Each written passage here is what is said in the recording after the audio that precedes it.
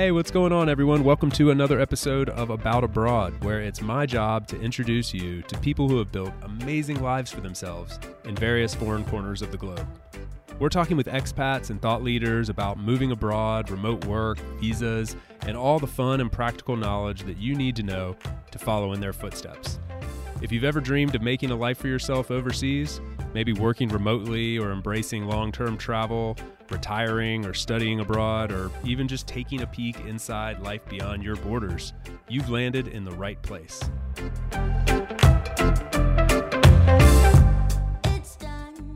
This episode is brought to you by my friends over at Make My Move. Many of you are already aware that there are places around the world that want to attract remote workers to come and live there. But did you know that some of them will actually pay you to do so? Yeah, that's right. And aside from the cash incentives these towns might offer you, there are other incredible benefits ranging from free babysitting to concert tickets and even free healthcare. These places also make a terrific home base for digital nomads with super fast internet, friendly neighbors, and affordability and close proximity to major airports. In fact, the remote workers who relocate typically save around $20,000 per year by moving to these new communities. But perhaps most importantly, the locals in those communities are truly excited to welcome new movers in and get them plugged into the local network. The problem is, where do you start? But luckily, Make My Move is your one-stop shop for all things related to these towns. Since 2021, they've helped more than 1,000 remote workers and their families relocate, and through their platform, you can explore all the places that are offering incentives to come and live there, get personalized help to find the place that's right for you, connect with the locals, super important, and access support services to actually make the move a reality. Take advantage of all the benefits that come with your location independence by checking out makemymove.com via the link in the show notes.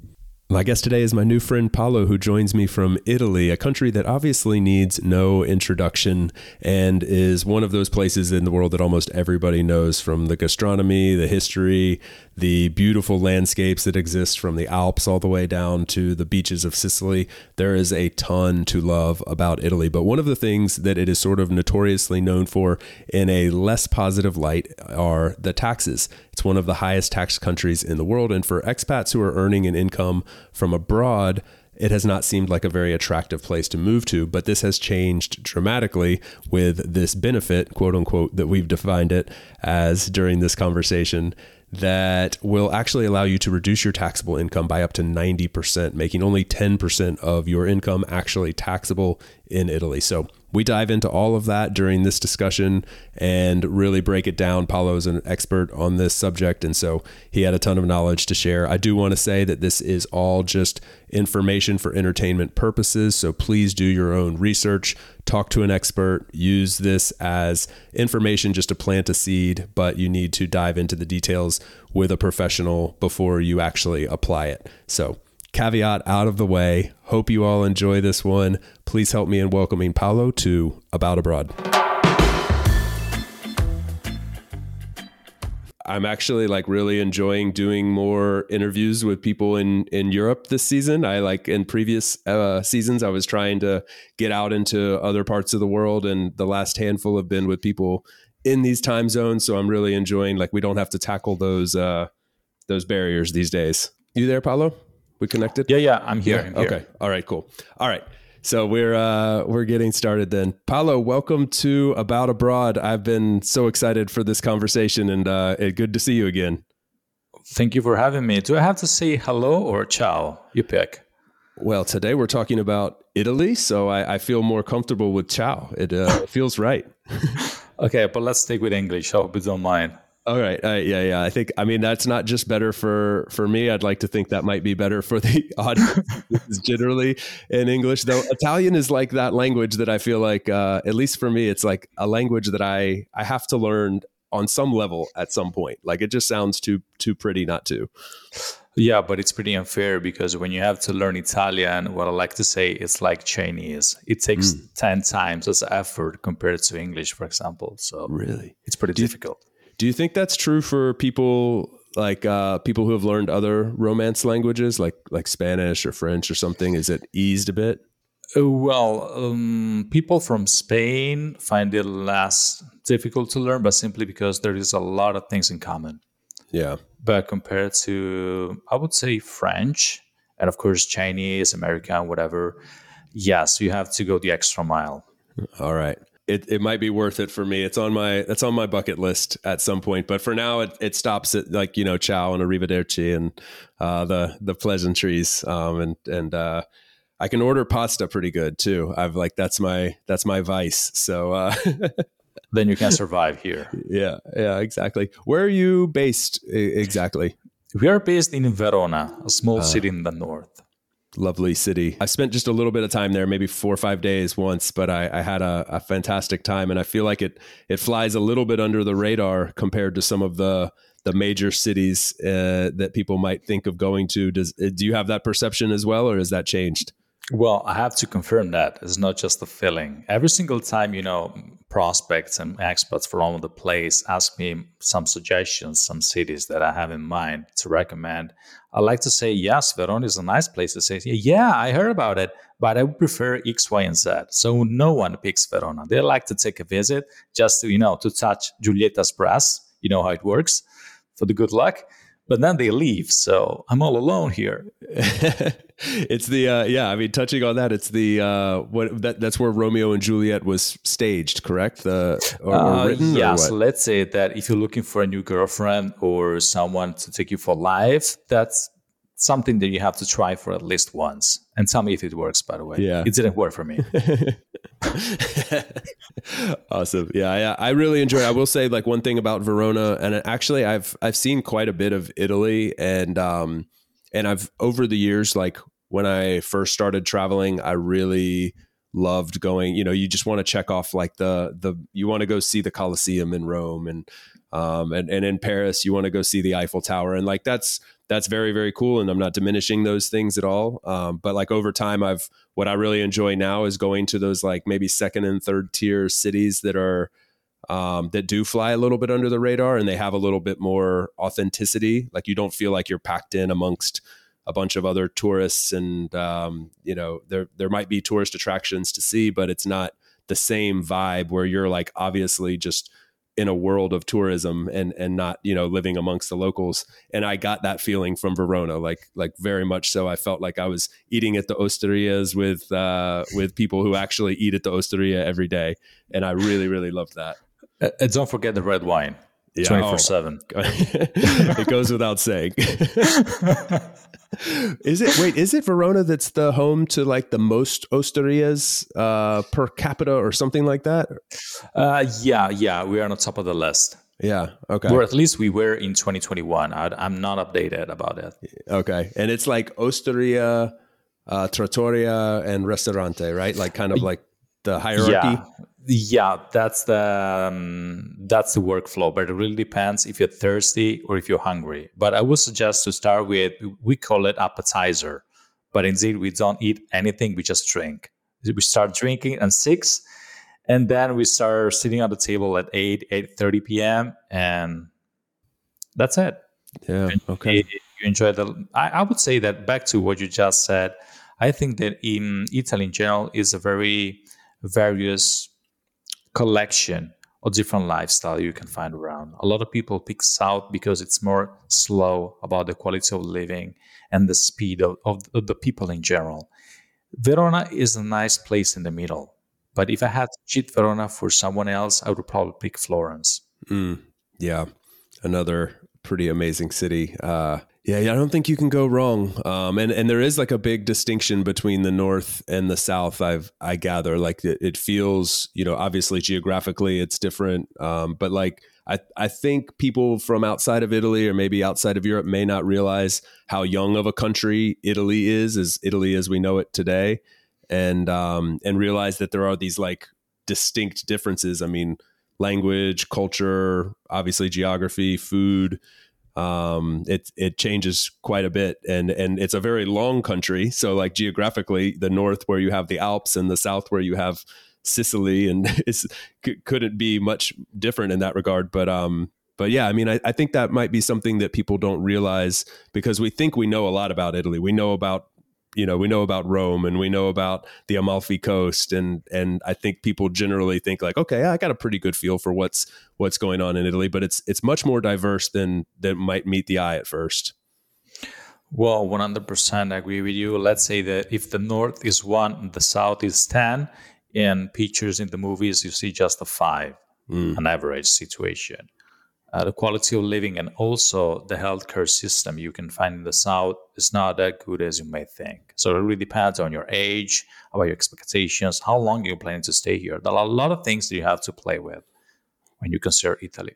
Yeah, it's good to know. Well, that kind of brings me to the reason that we're having this discussion today, because I learned about a rule that, or a rule, I don't know if that's the right word. I'm going to let you describe it all. But I learned about some tax advantages for a lot of the people that listen to this type of show would be interested in. And I was kind of shocked that I didn't know about this. Like, I just came across it through Kathy's Wanderer's Wealth tax course, which I always recommend to people.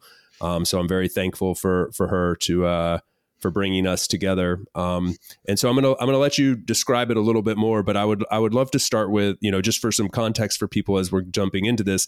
This is a rule that seems pretty tax advantageous for people who, like me, like a lot of you make an income from somewhere else and you're looking to move to another country. Italy sounds pretty spectacular.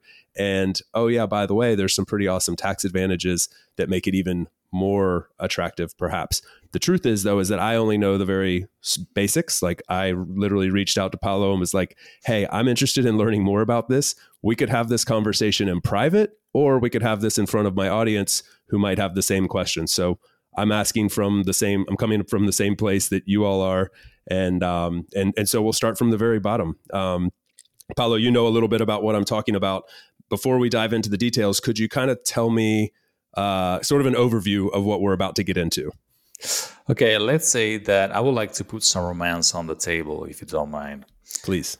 Italy wants to attract new people, and of course, it's like dating. When you have the first date with someone, you want to give her, because I'm a man, okay, I'm talking from a man point of view, you want to give her a reason to stay. And a reason to stay is some benefits, some trade-off. And I think taxes is a very common topic that attracts a lot of people and basically makes you stay if you have some advantages, some real advantages. So in a nutshell, let's say, okay, if you're committed to stay here in Italy, and by the way, we'll deep dive about what stay means, okay, because it's all about tax residency. I'm going to give you something, not something for free. Let's say a discount on taxes that you should have paid if you move to Italy. And this benefit lasts for, let's say, 5 years with the opportunity to get the extension to 10 years from your arrival. And it's not a bad thing. I have to say, personally, I find it very unfair because it's just for brand new people coming here, not for locals. But, life is unfair. Don't hate the player, hate the game. That's what they say, right? You're going to be pulled over to go live in Portugal, and all the Portuguese are going to move over to Italy and just trade places. Yeah, I would love that. Taking notes about this project. Absolutely. And so, generally speaking, who are we talking to here? Like, what would be the type of person who would potentially be interested in this? Anyone receiving some employment income, anyone trying to find a new job opportunity here in Italy as an employer for an Italian entity or a foreign branch, whatever, or still if you are an independent contractor, if you want to start a business. So I would say as long as you have some personal source of income, not passive income, okay, not such rental income or dividends, this benefit could be a good fit for you. Okay. So you want to actually be working, not like, for example, a retiree with a pension. Yeah. If you're a retiree, there is another benefit. It's called 7%, but I don't want to spoil anything yet. Okay. All right. We'll get there. I think that passive versus non-passive thing is important to clearly define, though, because I think a lot of countries actually have the opposite, where they're looking for people with passive income, and you have to prove that it's passive. So we're distinguishing here that that's not exactly what Italy's looking for. Yeah, that's a very good point. And by the way, passive income, it's probably the most unfair tax topic that we can deal with, because here we have a flat rate, 26%, period. Wait, so explain that. Okay, just to get off topic, just a few seconds. Here in Italy, I don't want to deep dive about international tax agreements, but here we have a flat rate of 26% on passive income in general. That's a lot of money compared to other countries. So this is why I suggest or I recommend people moving to Italy with impressive capital gains or impressive portfolios to take a look around Good before to know. moving.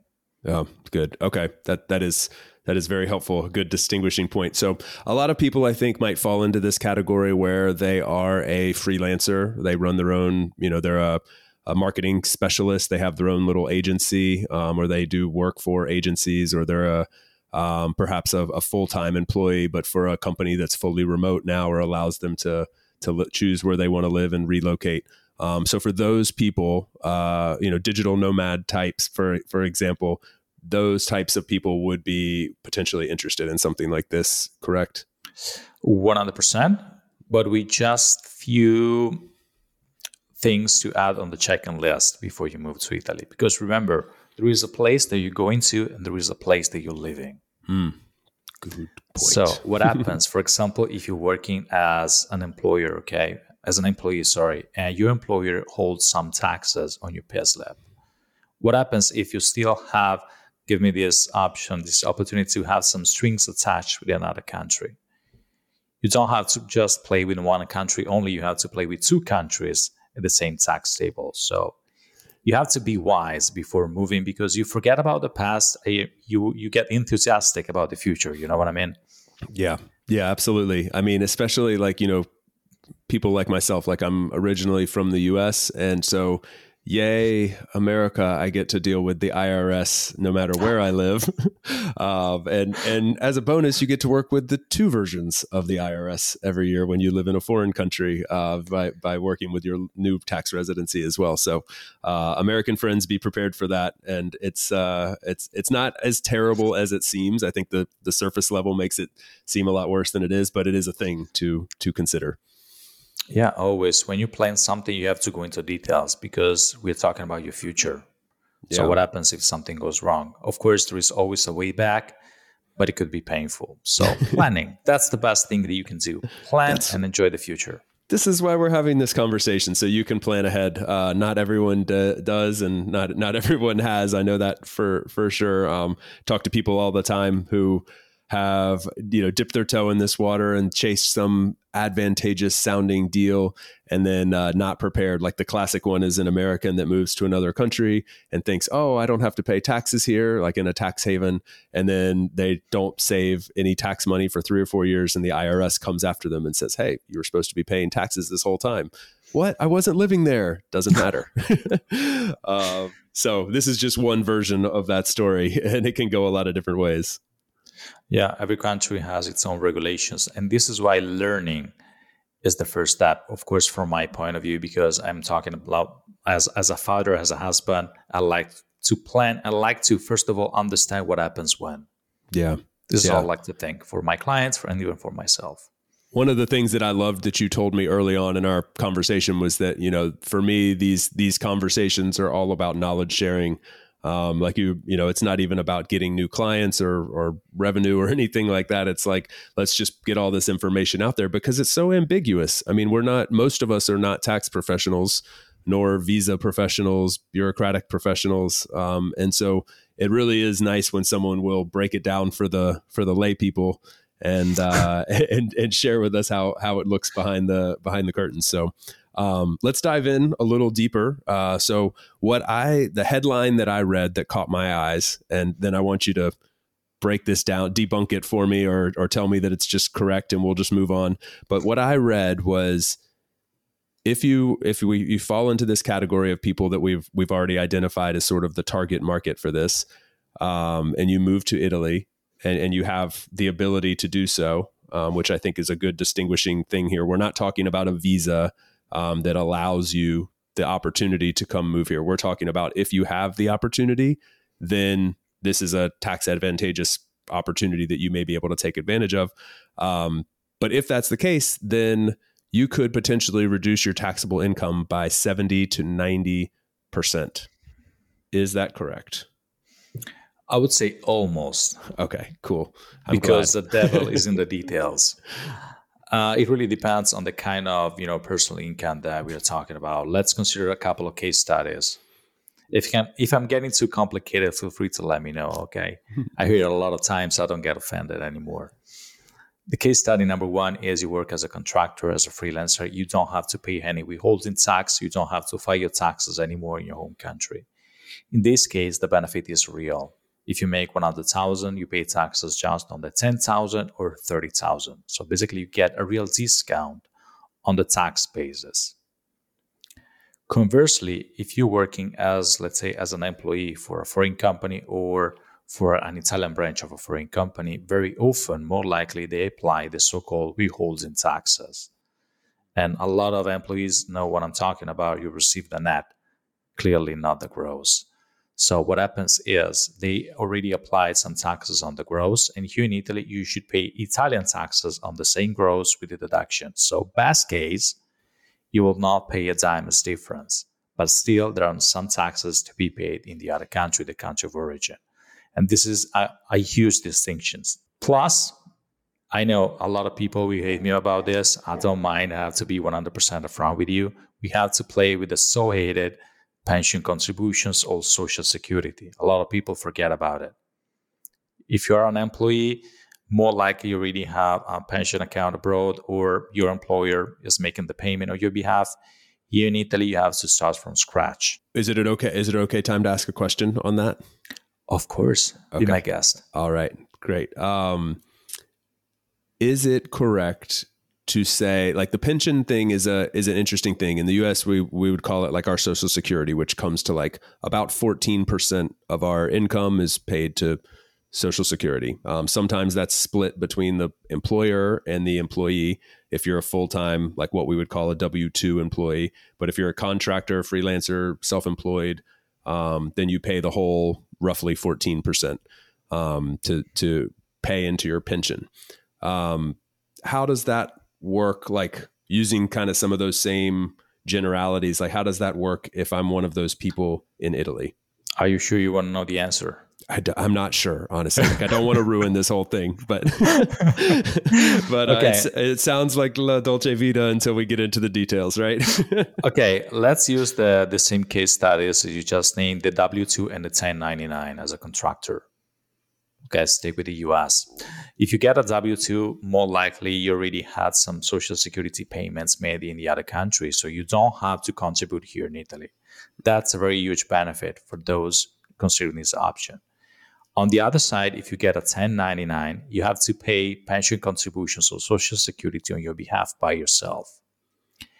Very often, I'm using the words "it depends" a lot during this conversation because we go into details, but it may happen for you to get the benefit of getting, let's say, an exemption to the INPS contributions here in Italy. INPS is the name of the contributions entity that you have to pay your contributions to for your pension or retirement.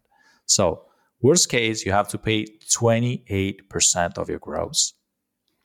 Cool. God, you better have a sweet retirement for 28%. I told you. Average case, you will pay the 28% on the reduced tax basis. Remember the 10% on the 30%, applying the tax benefit that we were talking about a few moments ago. Best case ever, you get the exemption for the pension contributions here in Italy. You just pay your contributions or Social Security in your home country. Got it. Okay.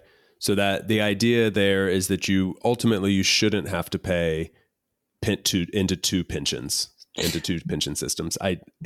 Realistically, it would not be wrong to expect that would be the outcome. It won't always be. It could be, but well, yes, it depends. Yes, it depends because what happens, I like to think like this, okay? What happens if I start paying my contributions to Italy because it's more advantageous or because I like to contribute or because I find it more ethical, okay? I don't mind the reason why. But what happens if you stop working from here after 5 years and you go back to your home country or you change location? What happens to those 5 years of contributions? More likely you will lose the whole amount. So you have to look ahead and plan your future 20 to 50 years from now. I know it's pretty weird because a lot of people don't know what's coming next, but you have to play with numbers a little bit.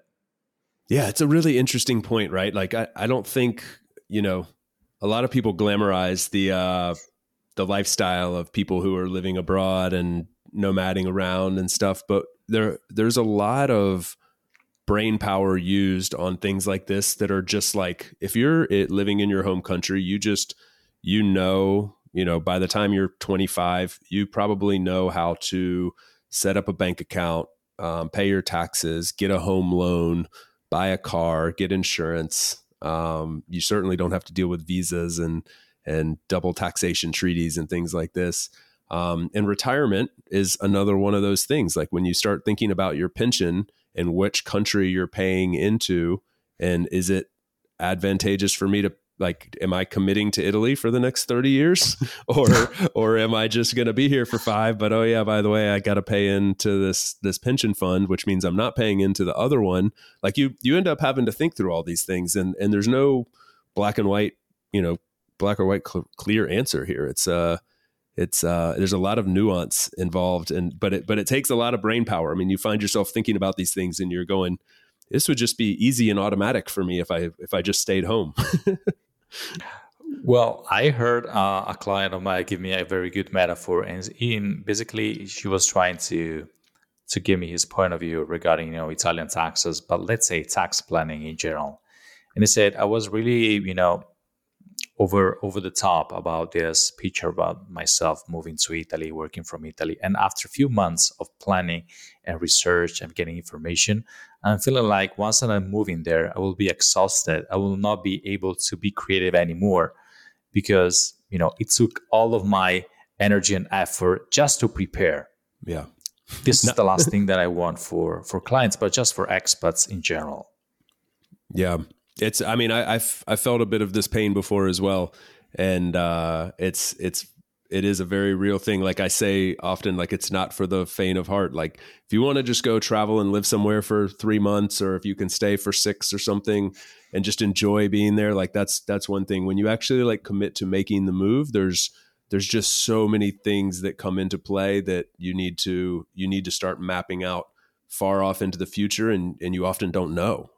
So it's helpful to have these discussions and just have as much information that you possibly can to make informed decisions.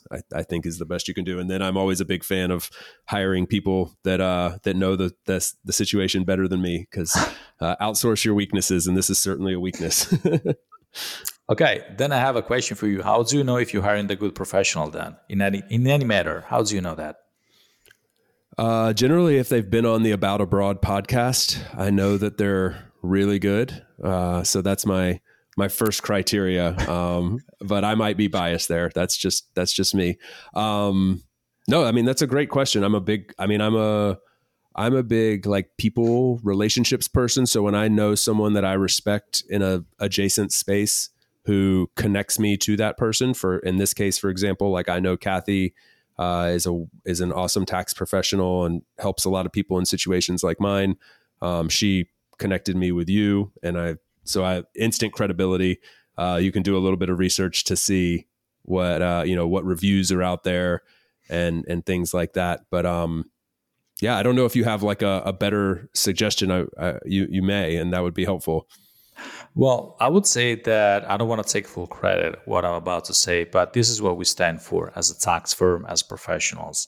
We want to educate people, not just because, we want to get clients. You will never hear something like, okay, click on the bottom, you will find a course, or click on this, you will get, this benefit or this discount. We try to educate people, not just because we want to give some clarity about taxes in Italy, but because once you have, a clear picture, a clear overview about the tax system, it's very easy for you to touch base with any kind of tax professional and ask him or ask her some confirmation about what you just heard.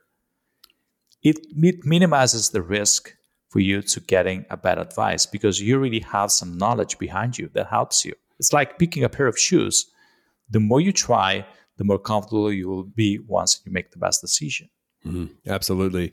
Yeah. And I think there's so much to be said for, in cases like this, being able to speak to a human, as weird as that sounds to say out loud, like actually being able to pick up the phone and just, schedule a consultation and work through some of the gray areas.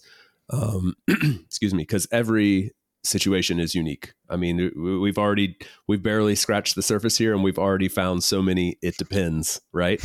And when you're dealing with taxes in 200 countries around the world and taxation treaties and things like this, I mean, there's no other space where there's probably more room for nuance. So that's super important for me, is like, I want to be able to talk to a human in any of these things. Conversely, I would like to give you something that probably you will not find around. People like to overthink. I don't know the reason why I had this bad issue on myself in the years past, but a lot of expats assume that they have a complicated situation. Even at the first meet, okay, you just, schedule the Zoom call with them and they start with, I have this very complicated situation for this reason and blah, blah, blah. So the biggest advice here is stop overthinking. Just explain things that they are and let someone else say if you have a complicated situation. We'll be right back to the show after a quick break for a note from our sponsor. This episode is brought to you by my good friends over at Greenback Tax, the very best in U.S. expat tax services and the company that I've trusted to handle my tax situation since I moved abroad in 2015. Greenback is 100% focused on helping U.S. expats with their taxes, and to date, they've filed almost 50,000 returns for nearly 15,000 happy customers like me living in more than 200 different countries around the world. After 7 years working together, I can say with confidence that they make one of the most painful parts of life abroad an absolute breeze with their automated systems that store all of your information for you to make tax filing easy year after year, and the friendly advisors who you actually have a working relationship with. There are no robots over at Greenback. Best of all, everyone is a CPA or enrolled agent with a specialty in U.S. expat taxes, which means they know exactly how to help you take advantage of some incredible tax breaks because you're living abroad, not in spite of it. As of January 23rd, tax season has officially arrived, so it's time to get started. Learn more about Greenback Tax today by visiting greenbacktaxservices.com via the link in the show notes.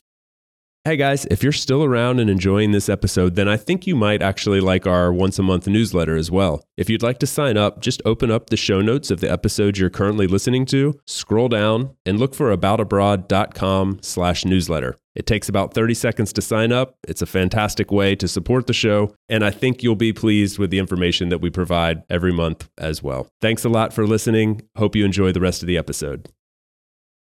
Okay, so let's come back to your recent, speaking of case studies, like the case studies that you went through.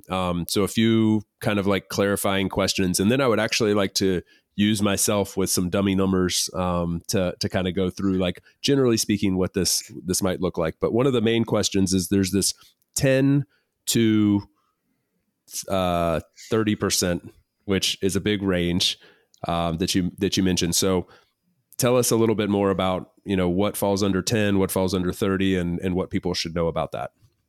Okay, we are talking about 10 and 30%. This is the net of your tax liability. Okay, just to give some clarity. And to clarify, let's maybe even further define that for anybody that's like, wait, what does that mean? Okay, sorry. I had to adjust a little bit for the topic. Let's say that I'm talking about gross numbers, okay? You make 100,000. Of course, I'm wishing everyone to make 10 times as much, but let's take with round numbers. It facilitates the math. If you make 100,000, if you move to Italy, you should pay, listen carefully, 23 to 43% on the progressive basis. It's a lot of money. Mm-hmm. And by the way, this is what actually we're paying. And on top of that, you have the pension numbers that you rolled over. You mentioned earlier. Yeah, correct? Of course. Yeah. So you're talking combining those two, potentially over, 50, 60% in total with withholdings from your income. Exactly. You're better than me at doing the math, by the way. Yeah. It's pretty surprising. I should be the accountant here. Sorry, I'm stealing your thunder. I was showing off. No problem. Right. At least fake it, please. Yeah. Okay. If you move to Italy and you're eligible for this called Regime Impatriati, that's the Italian name, or Impatriate Regime, however you want to call it, it's given to you a discount on the tax basis. And it's based on what? Based on where you're going to move. Let's say if you move into the north, it's 70% off. So your taxes are calculated on just 30% of your income, just on the 30,000. If you move in the south, I'm not talking about small villages in the middle of nowhere, okay? It could be even Bari, Palermo, or some big cities. you get 90% off, 90. Wow. Okay, so your taxable income is just 10% for 5 years. And then I find it pretty tricky to explain to couples, because when I say you have to choose between buying a property or having a kid, they look at me in a weird way, like, don't tell me what I have to do. Okay, I respect that. But let's say in general, there are a couple of ways for you to get the extension to 5 years plus, buying a property or having a kid, or already having a kid and you move to Italy. So from 5 to 10 years. Let's do the math and see how much you can save. Okay. All right. So to be like very, very clear about it, if I'm there for 5 years, I move to Palermo. I make $100,000 a year, but I've decided I'm going to move to Palermo. I'm going to be taxed on the 10%, meaning that my income as the government sees it is 10,000, or they apply the progressive tax rate on the 100,000 to the 10%. You always apply the progressive rates on the net amounts. Okay. So on 1/10 or in general. But let's float some numbers, okay? Yeah. If you move to Italy and you make 100,000, I don't know if people can see me right now, but I'm looking down because I'm taking notes like a nerd. I don't mind. You should pay something like, I'm not talking about pension contributions, okay? I'm talking just about personal income taxes. You should pay around 43 to 45,000 against the 100,000. Right. If you move in the South and you're eligible for this benefit, or you want to be eligible for this benefit, because remember, it's an option, it's a choice that you can make. It's 100% up to you. You pay around 3,000, so you save 40,000 per year. If you multiply that for 5 years, it's around 200,000. Decent savings. There's a lot you can do with 200,000. Yeah, I have a few suggestions. And so if the pension thing adds a lot of it depends to it, because this depends a lot on your various country situations. But let's just say, let's take the two scenarios where if you're, let's say you're coming from the U.S. and you're continuing to pay your U.S. contributions, your 14% for a freelancer to your Social Security. Then on top of, so you would have your 3,000 or 4,000 in Sicily that you would pay in income taxes, plus your 14% that you would pay back to the U.S. And if you can exclude the pension situation in Italy because you're paying to the U.S., you would kind of combine those two numbers to come to around 17,000 for your total. But also we have to play with personal income taxes, because if you already paid something in the 1040, because you just mentioned the US, if you already file your taxes in the US, you already paid taxes in the US, you can offset personal income taxes paid there against the total bill to pay here. So I would say that total bill will be zero here in Italy, because the taxes paid in the US can overcover the tax bill here in Italy. Very interesting. Yes, that's correct. Okay, cool. And then if you can't, like, let's say you end up having to pay into the pension fund, you stop paying in the US or your home country, but you're going to have to pay into pension in Italy, then what does that look like? Rough numbers. Okay, rough numbers. If you're lucky, you would pay something like 2,500 in Italy, because it's 28% of the 10,000 with some, deductions. Or worst case, you should pay the 28 grand, because we apply the rate on the 100,000. And that's a question mark. Yeah, that's a big question mark. And once again, details make the difference. Okay. Yeah. That would be a big detail to know. I know. A lot of people forget about it. They say, okay, tell me what my tax liability will look like. And then once the call is almost over, I come up with, what about your Social Security? And I say, oh, I forgot about it. Yeah. You know what I think a lot of us do, and like non-tax people, because I fall into this category. I just get my tax bill. Like, I don't separate out personal income, Social Security. It's like, this is what the government makes me pay. and we don't know what even the broad buckets are. I mean, I had a conversation with someone recently who's been living abroad out of the US for 10 years. and didn't know anything about the foreign earned income tax exclusion, didn't know about paying Social Security back to the US, didn't know she was supposed to keep paying her taxes in the US this whole time. Like this was all just like mind blowing to her. Like, what? I never learned about any of this stuff. I just moved abroad and just started living there and never thought about it again. So I think a lot of us are like really, really uneducated on these things. And we don't even think down to that level, like separating out. It's taxes. It's all one big bucket to us. Well, I suggest, I don't know if it relevant to the topic, but I would suggest all the people that are listening right now to read a book. It's called The Compound Effect.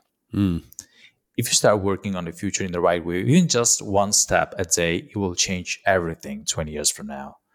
It's all about planning. If you take a look at the tax bill, if you try to understand at least one information a day, in 1 year, you'll be able to understand where your taxes go and how to save your taxes. It's unbelievably powerful. And I'm far from any expert, but I have dedicated some time to understanding this. And it has, like, I don't mind sharing. I mean, this year it saved me, like, that education led to a direct 5-figure savings. Knowing to ask the right questions, knowing to move some things around in a completely, totally legal, like the information is there to help you. It's just about going out to get the information, applying it directly. So yeah, that compounding effect is I haven't read the book. I will, but that compounding effect of just little bits of information is extremely helpful. Yeah, don't get me wrong. I enjoy Netflix and Amazon Prime. Okay, but when it deals with taxes, I changed it, my mindset once that I became a father and a husband. But you have to think that your future is part of what you're doing right now. Yeah, you must take 100% full responsibility of that, and taxes are part of that, but just part of that, not everything. Totally. So on this idea of the pension thing, that would be something for me if I was considering moving to Italy right now. I would think like, okay, I kind of need to know if I'm gonna have to pay the 28% into the pension fund or not. Like that's a giant number. Is there any way to figure that out before pulling the trigger on making the move, or is it like retrospective? You kind of get told later. Okay, when you go to the doctor because you feel pain on your back, do they come up with you have or you don't have to get a surgery right away, or it takes a time for them to understand if it's the case? Same here. Let's say that a good symptom in a bad way, okay, in a good way, is having a foreign pension account active. So it means that it's 2023 nowadays. You have to show that you contributed the last time in the second half of 2022. So if you have an active pension account, more likely you have a chance to ask for the exemption. I'm not saying you will get it, okay? Got it. Okay. Is that process painful? Is it like a particularly cumbersome one, or is it a filing of the paper and you figure it out? If you know how to speak the bureaucracy language here in Italy, it's not painful at all. I'm talking about you. Like when I moved to Italy, I'm calling you and I'm like, Paolo, how do we do this? I really don't want to pay 28% into a pension fund especially if I continue having to pay 14% in the US. So help me. Are we looking at like months and years or days and weeks, or what? I know it probably depends. Well, it depends not just on the communication or the lack of the communication that you may incur with the Italian authorities. It all depends on the kind of information that you deliver. I'm going to give an example. Let's say that I suppose that you are eligible for the extension, okay, for the exemption, and you move forward pretending that they already know. They don't know. You have to move first. You have to be really upfront. You have to move towards them. So first step is getting in touch with them and be compliant with the requirements. So if you already know that you have to show an active pension account, don't just send a simple email. Attach everything ready to prove that you have the requirements. And then let's say set a deadline. Something like, if you don't receive any feedback a couple of weeks from now, I feel entitled to move X, Y, and Z. Something like this. You have to try to anticipate the bureaucracy in Italy because it takes very, very long to get an official reply. Understood. Okay, great. Yeah, this is really helpful. I mean, I'm getting a very clear picture of what it can look like, and understanding that, you know, there's gray areas and it's not always going to apply evenly to everyone. Would you be willing to say, generally speaking, it goes one way or the other? Like, if, like, let's use me as an example. I've been paying into the Social Security system in the U.S. for 20 years. And so I have like a consistent track record. I file my taxes there. I can prove that, you know, there's X in that account. And I fit all the criteria otherwise. And now I want to move to Florence. So I'm settling there in Florence. And would you advise a client, like, probably this is going to work out for you where you can avoid this, or actually probably not, or literally it's a coin flip, I have no idea? Well, before giving you an answer, I will give an example. Let's say that here in Italy, you have the opportunity to ask officially for, let's say, a reply from the salary review agency or from the INPS, the pension account, in order to get some confirmation about your idea. Okay, let's say that you think you're eligible and you're asking for some confirmation. It takes 3 months, you get a reply, you take a read, and they say, okay, you're eligible, some confirmation. But if you go into details, if you take a read about the last 3 sentences of each official reply that you may get, they say, this answer is based on information you provided. We keep for ourselves the right to shake you a little bit in the future if we have a feeling that we missed something or anything changed in your life. So the lesson here is, it doesn't matter the kind of reply that you get. You have to prepare always for the worst case study. Yeah. Good point. Back to your question, I would say 98% yes, but it's not about, you know, your past. It's about your future. Yeah. What are you doing for a living? What kind of clients you're dealing with? Where the center of your life is? How are you going to get paid? Through an Italian bank account, through a foreign bank account? How long are you planning to stay here? Do you have any Italian relatives? So a lot of follow-up questions that can decide if you're going to win or if you're going to lose about this request. Makes sense. And I get the impression, you know, from talking with you and some others that, like Portugal, we've joked about Portugal earlier because they've become kind of world famous for obviously wanting to attract foreigners to come and invest in the economy and buy homes. And, you know, the prototypical person that we're talking about here that would take advantage of that. And it's become the number one place in the world for expats and nomads to move to for that reason. And I get the impression, you know, that's changing a little bit. That's an interesting dynamic because Portugal's softening on that a little bit, or hardening might be the better way to put it. But I get the impression that, you know, like, people don't necessarily think of Italy in that same vein, but perhaps that's changing a little bit. Like it seems like with this rule, for example, Italy is wanting to attract that same type of person. And do you agree that they're actually like craving that a little bit, or is there some ulterior motive here that I'm not really seeing? I would say that they are playing at the same table, but Portugal is playing unfair with rules and with marketing in general. I'm going to go into details with your permission. Yeah, however you want to take let's say that our economy, like every country's economy, is based on financial stuff. So it's based on how much you can get, how much you can save, and how little you're going to spend, like any business. And of course, foreigners and taxpayers in general are the core of the revenues for a country. 90% off is a no-brainer. Okay, you cannot beat that because it potentially could be based on the worldwide income you may incur, not just on the Italian source of income.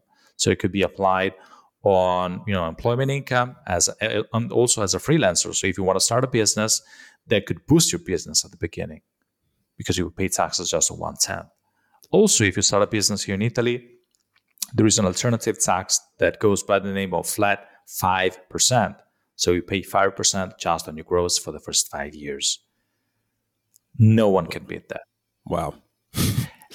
At the same time, there is something that Italy keeps talking about. I don't know if it's good or bad for, you know, the marketing campaign, But they keep on saying that the Italian bureaucracy is like a maze. Once you're in, you cannot get out of that. Yeah. Also, rules keep on changing. Yes, that's for sure. But once you're on the boat, no one can kick you out. You can enjoy the benefit as long as it was meant to be. I want to give some, insurance I can say that insurance against picking the wrong decision about moving to Portugal or Italy or any tax haven in general. The biggest problem doesn't come from the new country that you move into. It comes when the old country that you left is claiming some taxes for your income. Because there is, nowadays, you can take a look, okay? I don't want to spoil anything. Probably I'm getting too complicated and too annoying about that. There are the so-called common reporting standards. What does it mean? For the people that are in US, it's more or less the FATCA obligations. Let's say that every December 31st, when you almost drunk, okay, when you're younger, of course, I'm getting old. When you're almost young and you're popping the cork with your friends, with your relatives, whoever.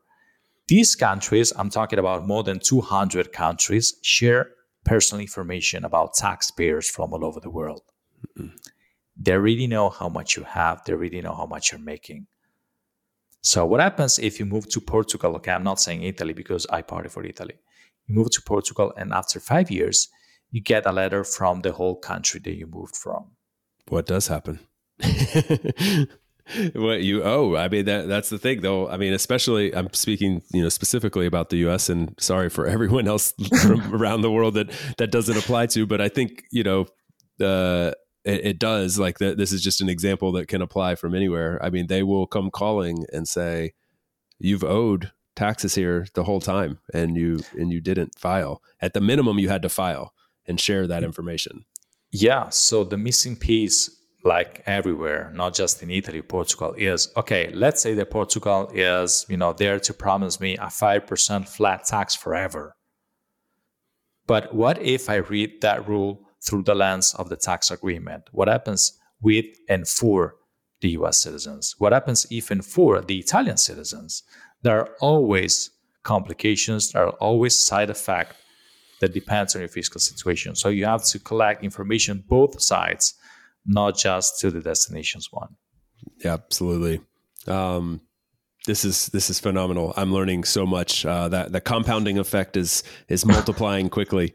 I wanted to return to something you said earlier, which I already knew the answer to, so I might have skipped past it without allowing us to elaborate for anybody who wasn't. So you talked about that extension. So let's pretend in our scenario so far we've moved past the application, and we've now been living in Italy for 5 years, which is how long this what do we call it? Do we call it a rule or exemption, or what word? Let's call it benefit. Benefit. That's better.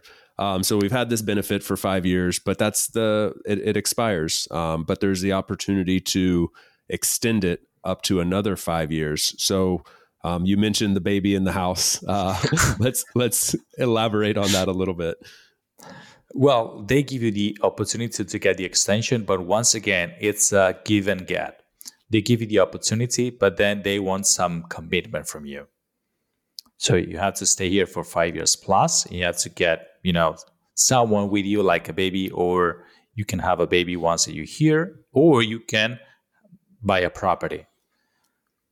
Either way, there is something that I would like to put very clear for all the listeners. You don't have to file anything prior.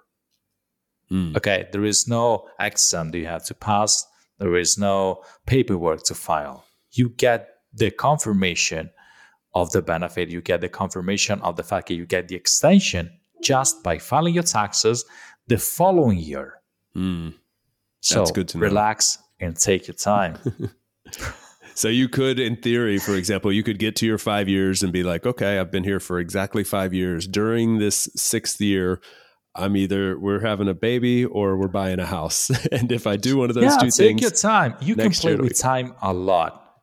I know a lot of people are concerned about the 183 days rule. That's probably one of the most common mistakes that a lot of people do. But, time is on your side. Can you elaborate on that for anybody that might not know what you mean by the 183 days rule? Okay, every country has its own regulation, its own assumption to claim you as a tax resident or not. Let's put it down in a romantic way. After a few dates, the girlfriend is telling you that you are made to live for life together. That's a huge commitment, isn't it? It happens, but yeah. Yeah, it happens. It happened to me before. What happens is you have to be 100% sure that that's the choice that you truly want to make. So they make assumptions. Listen carefully. This is the word. If you take a deep dive about the articles of each tax treaty, of each tax code of every country, they say one individual is considered. Why they use that information? Because if you spend, let's say Italy, okay, for example, if you spend more than 183 days in our country, you're considered a tax resident, or shifting to the eyes of the Italian Revenue Agency, they consider you as a tax resident. It's an assumption. Why I keep using this word assumption? Because you can prove otherwise. And the right to prove otherwise is not taken from, some articles or from guys speaking around thinking like they have the magic power. It's taken from the tax agreement between those 200 countries. Remember, we discussed about that. And on Article 4.2 of the tax agreement that they signed decades ago, I was a kid when they signed it, they say that regardless the local regulation, so it could be 183 days, it could be 100 days, what really matters is the center of your life, the center of your interest. Remember that, guys. That could change everything for your tax planning. It absolutely can. That's a really, really good point. I think a lot of us are caught up on if you're doing the math, if you're hearing about this for the first time, 183 days is essentially right over half the year. So it's the general rule there is if you're in a country for more than half the year, then that becomes your tax residency. In reality, as someone may be able to hold you to that, but in reality, what they really want to know is where's the center of your life? It's presumed that if you're somewhere for more than 6 months out of the year, then that is where the center of your life is. And in fact, some visas will require you to be in a place for 183 days. We'll give you this visa, but you have to make this the center of your life. This is the trade-off that they're giving you, and then therefore you become, a tax resident of that place. But as Paulo's correctly pointing out, what they really want to know is where does your life live, and if where that life lives, you should be paying taxes.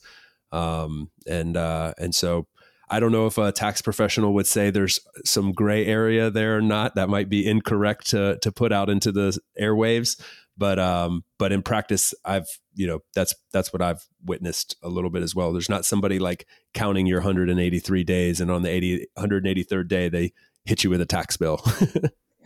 It never happens, but it may happen for you to become a celebrity. I don't know if a lot of you already read something about Shakira's tax trial, owning something like $16 million to the Spanish Revenue Agency. Let's say it may happen for you to have the center of your life in place A and then consider tax resident in place B. Yeah. That's when you have to hire someone good to take care about your case study. Great to know. That's a wonderful point. And the Shakira thing is really interesting. Living in Spain, I found that pretty interesting and timely. Okay, last question or last clarifying point. So we get to 10 years. We've extended this thing out as long as we can go, and now I'm in my 10th year, and but I really am loving my life in Italy. I've established myself there, and I plan to stay. Does a switch flip, and I suddenly jump up into the 60% with the rest of the population? I would ask you twice, are you sure you want to stay? The answer to your question might have some bearing on that. I would say that tax-wise, Italy would be the worst choice ever within the European Union because the tax pressure is insane. Yeah. That's kind of what I assumed. And I think that's why this conversation is so interesting, because that is the stereotype. For people, if you just don't know any better, you would think, oh my God, Italy's amazing to visit. I wish I could live there, but the bureaucracy and the high taxes make it very challenging. And a lot of people just say, well, that's fine, but it's an amazing place to live. One of the most famous places in the world to visit. And why would I not want to make that the center of my universe? And so you skip past that and you say, okay, I'm willing to deal with those things. But that's good to know. Like, get your 10 years, and then you might have to start dealing with some of those challenges. On the plus side, you got to deal with you got 10 years of 10 to 30%, and that was pretty good. Let's say that back to dating. I think that after 10 years of dating, you may have a clear idea if this girl is meant to be your wife or not. Do you agree with me? Yeah. I think that's sufficient time. That's almost how much time I took before proposing and getting married. So okay. I guess I'm in line with that. That's great. Okay, this is super helpful. Do you feel like I missed anything? Are there any glaring questions that like I haven't asked or that would be good to shed some more light on? Well, I would like to put it down like a marketing campaign. I will give you one good reason to leave and one good reason to stay. How's it sound to you? Excellent. One good reason for leaving. Well, here in Italy, we have the so hated wealth tax. Basically, you pay taxes on everything you have abroad. And by the way, it's a fixed percentage. So, despite what other people say, you have to pay twice as much. Period. It's pretty unfair. You pay 26% on dividends. You pay 0.2% on investments account. You pay 0.76% on real estate. But in this case, you can offset property taxes paid elsewhere. I heard that U.S. property taxes are impressive, so more likely you don't have to pay the difference. But in general, the worldwide principle can kill you. And is this something to be concerned with while you're taking advantage of this benefit we've discussed today, or this comes after? Well, it comes within the same planning. Because if you have some assets, I'm not talking about for those who come from the US, I'm talking about, for example, IRA or the 401k retirement accounts. They are considered tax-free, okay? Don't worry. Okay. Retirement accounts in general here in Italy are not taxable.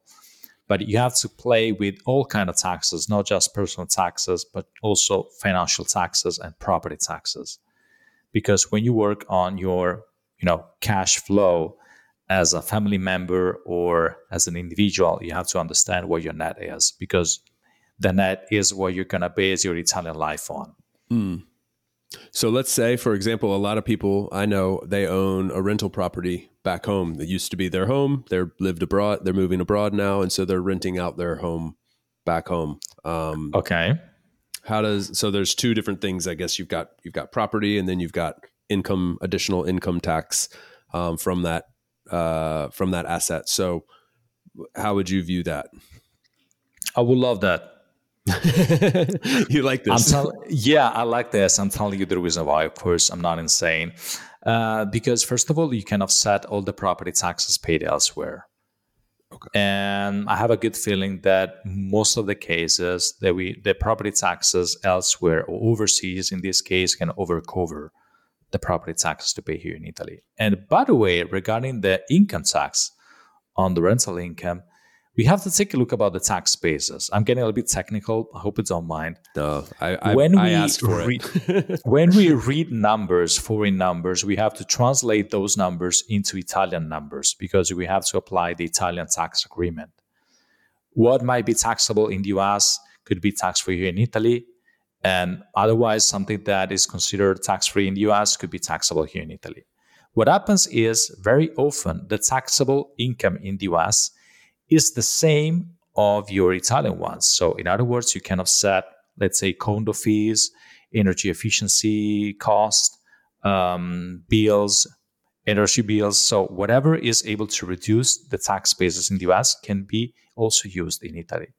If you already paid income taxes there, you know what happens? More likely you don't have to pay a thing here. That's the best scenario ever.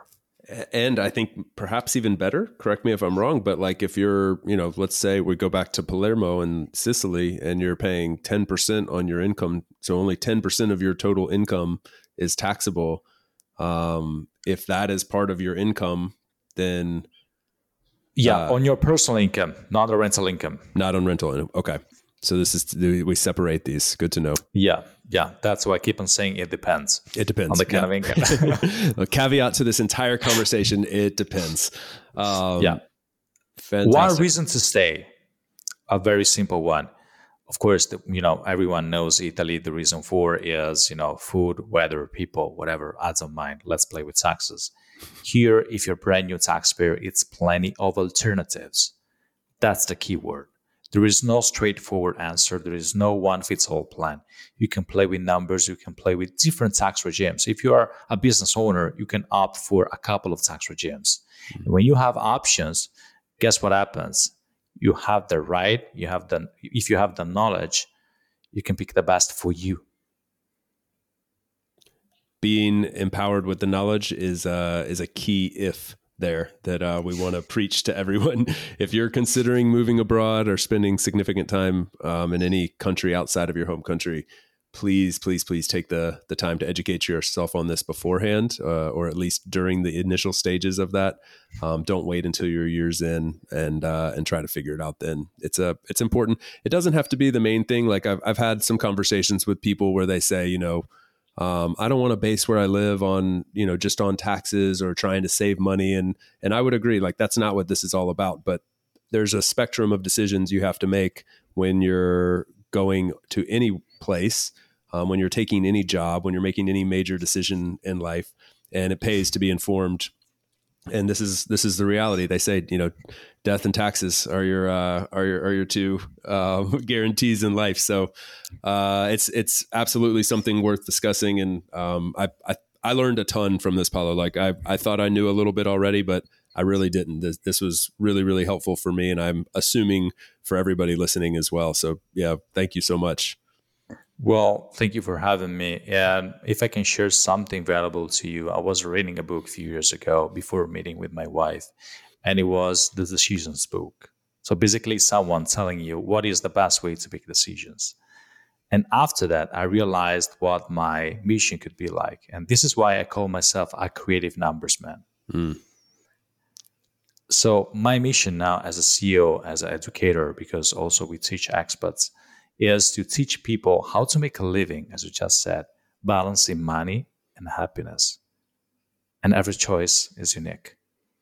It's a beautiful way to approach these things. It doesn't have to be just about the line items in the balance sheet, but there's a reason for all of that. This is a means to an end, and it's about living a sweeter life. And I think that's what a lot of people the type of people that listen to this show. The type of people I encounter who are making these moves, they're seeking a better balance in all forms of life, however they define that. It's different for everyone. And so I really like that approach that you guys are taking. And, if I also want to give you the chance now to, list any links, any places where people can come to find out more. I'll place all those in the show notes as well, so people can access you quickly. But they may want to get in touch, just ask more questions or learn more. So that would be great. Well, I'm usually the one making questions. I don't mind for a little bit. They can just Google it, Studio Rigo. It's the name of the tax firm, or just go on YouTube and do the same, Studio Rigo. You will find out what happens. I can tell you, I follow you on social media, and you guys put out some very useful content there as well. So you'll get all the access to whatever your social media platforms are of choice. There's a lot there as well. So definitely would recommend from that standpoint. Paolo, thank you so much. Really appreciate it, and I've learned a ton and just enjoyed chatting with you. Next time we'll just talk about all the greatness that Italy is, and we'll set numbers to the side for just a little bit. But this was awesome for this conversation. It's been my pleasure. Thank you again. Thanks for tuning in today from wherever you are in the world. Once again, I'm Chase, and this has been another episode of About Abroad. For those of you wondering how you can best support the show, I have made it super simple for you. Just go over to the show notes of the episode that you just finished listening to and click on one of the two following links. aboutabroad.com/newsletter to get our monthly newsletter, no spam, guaranteed, or ratethispodcast.com/aboutabroad, where you can quickly and easily leave a review for the show. It's not just important to me, it also helps more wanderers just like you find us. Finally, don't forget to subscribe on your podcast platform of choice, and we will see you again next week. Thanks again. Hasta luego, amigos.